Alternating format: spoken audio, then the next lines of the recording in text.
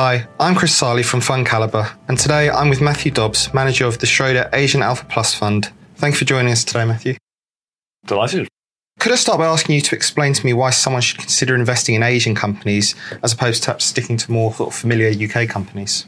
Yeah, I mean, I suppose my feel on that is it's not either or.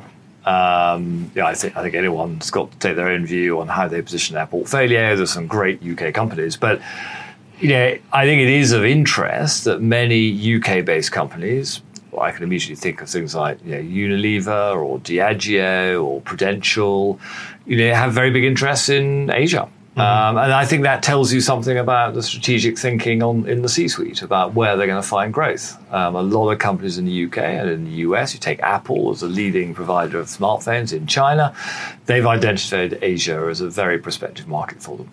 And so we're saying that it's up to you how much you have in Asia. You definitely want a spread of portfolios. Asia has not got the monopoly on great businesses, but there are some great businesses in Asia, and it's a good place to do business. So I think anyone with a well-diversified equity portfolio should have some exposure in Asia. It's then we can argue about how much you have in Asia. Given your 30 years plus of experience investing in Asian companies, what would be the one tip you'd give to someone who's about to start investing in the region? That's an easy one. The key thing is governance, it's management. There are many good businesses in Asia, but you as a shareholder are always on the outside. Even we're on the outside. We do intensive company meetings and company visits. We talk to senior management.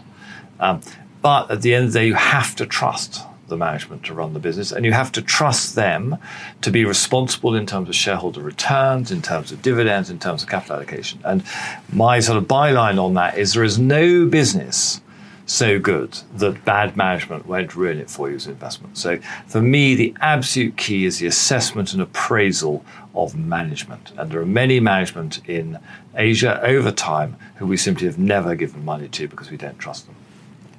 The region is obviously deemed to be riskier, so perhaps tell me why someone who's, say, under 50 rather than over 50 would consider it. Maybe just explain why it's accessible to all, really. Yeah, I mean that is a good question. I suppose Asia is seen as very much more a region for capital return, but I suppose in a way half the money we run out of London now is income-oriented equity money, and one of the thinking certainly we felt behind launching something like Oriental Income or Asian Income was a feeling that actually those portfolios are going to be more mature companies. They're going to have good balance sheets, good cash flows.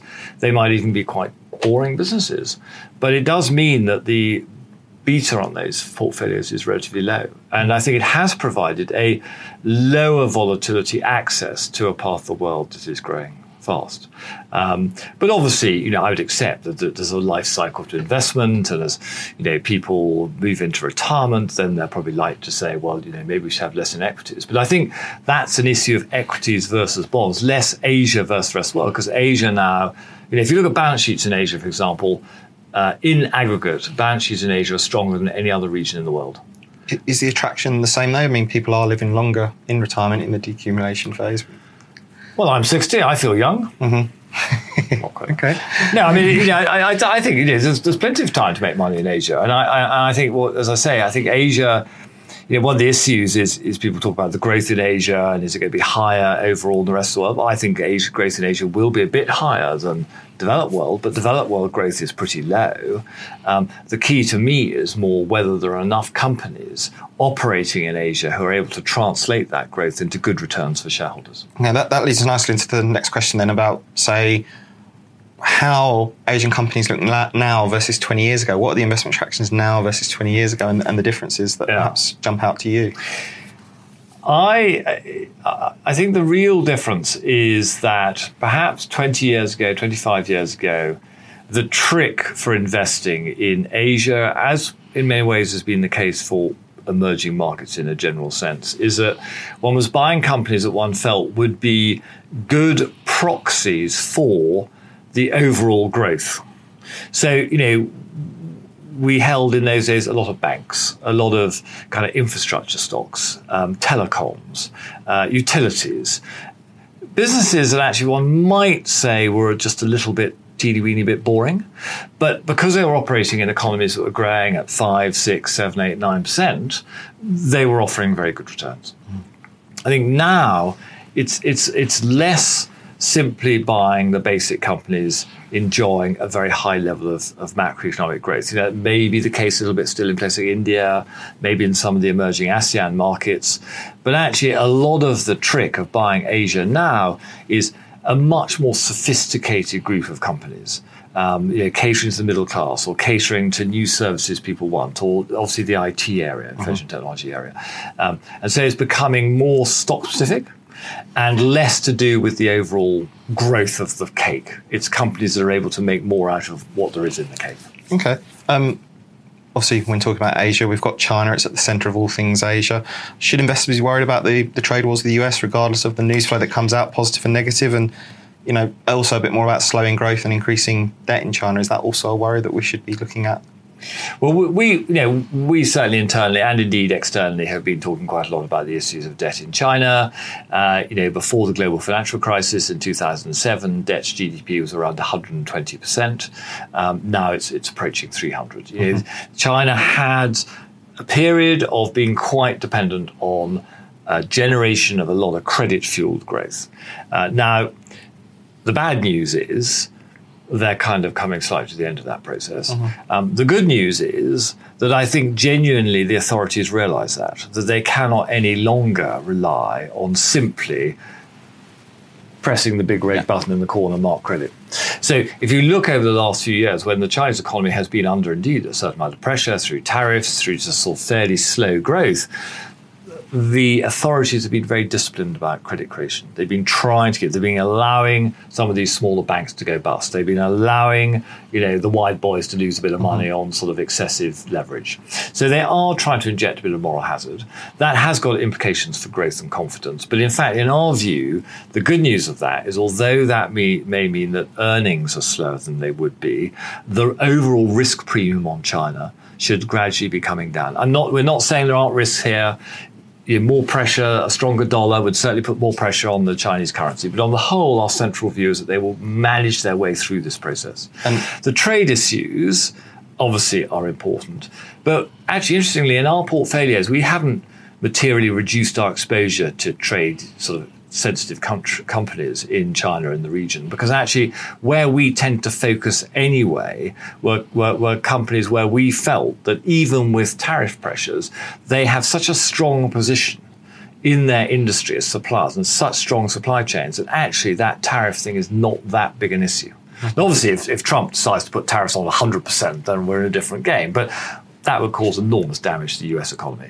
So actually the tariff thing I think is something that one could ride through. But we on the whole assume that the broader tensions between China and the US are not going to go away. I mean, even if Trump isn't president in the next term, he has changed the basis of the relationship between China and the US.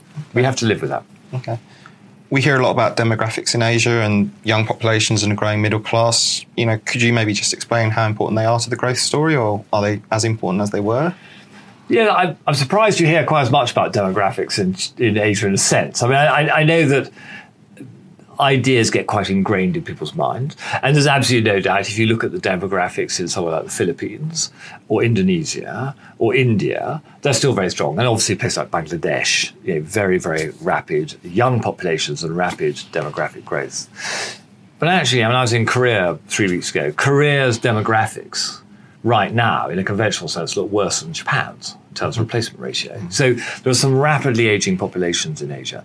And China, for example, China's normally active age, working age population has already started to decline. Now, in one sense, you could get a bit worried about that. But in another sense, as I said, I think the reasons for investing in Asia have changed somewhat. They're no longer just that very high growth rate. They are finding the companies who are able to benefit from the trends internally. And if China is growing more slowly, the fact is that 5% growth in China in US dollar terms is as much as 10% growth was 10 years ago because the base is so much bigger.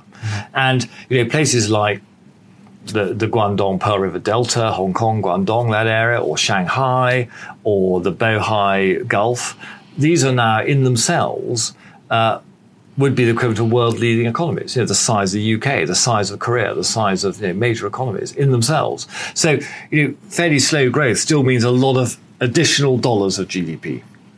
It just means that certain areas grow faster than others. Okay, just lastly, maybe tell us about a couple of your opportunities that you're finding in the Asian Alpha Plus Fund at the moment that you're particularly interested in. Well, I think the broad areas for our portfolios are have been quite stable for a while. We still like the technology area. We know that a lot of people obsess about growth and value, and yet, a company like Samsung Electronics is valued like a value stock, but definitely has good growth. So we don't have to turn ourselves inside out to say, well, what's growth, what's value. We do still like the softer area of tech, so the internet names in China, now looking materially cheaper than their equivalent names in the US.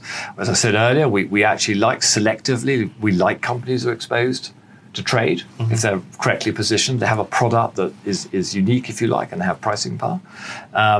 We like selected financials, particularly areas like India. And India, as I said, is a slightly more traditional emerging market in Asia. It is less penetration of just bank accounts, for example. So well-run banks, leading banks, the private sector banks, not the publicly run ones, but the private sector banks, they know what they're doing. They know how to develop a proper consumer franchise. They know how to deal with the whole internet and fintech.